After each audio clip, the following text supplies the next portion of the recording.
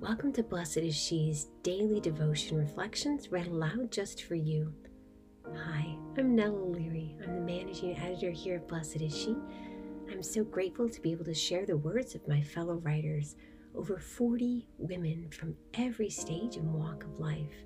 We're so glad you're here in this sisterhood. We look forward to praying with you. October 21st, 2020. Today's reflection is written by Debbie Herbeck. Don't get comfortable. Raised in an observant Jewish home, I had no clue who Jesus was or what he taught. It wasn't until my senior year of high school that I ventured into a Catholic church on a field trip for the very first time. I remember my senses and sensibilities being assailed by the sights and smells within that old church, but deeper questions and answers about the image of a battered, naked man hanging on a cross would not emerge until a year later in college. Late one night, I sat in my dorm and warily opened a Christian Bible for the first time. That man on the cross was a Jew, the main character in a drama filled with intrigue, treachery, heroism, love, and messianic hope. Over the course of the next 9 months, the Gospels became my daily reading, and the words of Jesus stirred in me both excitement and tremendous fear. I understood, perhaps like the Jewish people of his day, that wholehearted belief and adherence to the good news of Jesus would radically change my life and be a source of conflict, pain, and division within my own family. In today's Gospel, Jesus reminds us of his true purpose, to set the earth on fire.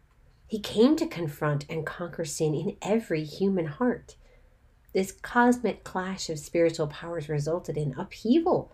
The earth shook, the sanctuary curtain tore in two, households were divided, and believers were persecuted and killed, just like their master.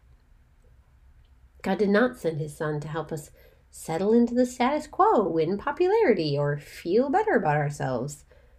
The refiner came to set our hearts aflame with love for him and to burn away everything within us that opposes our total allegiance to the King.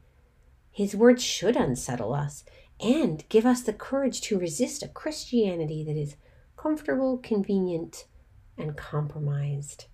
There is no middle ground with Christ. He never gives his disciples that option. Lord Jesus, we thank you for this day and for this sisterhood. Help us to be brave and courageous, to follow you wherever that may lead. We ask this in your holy and precious name. Amen. My friends, this Advent we invite you to join us and journey through our book.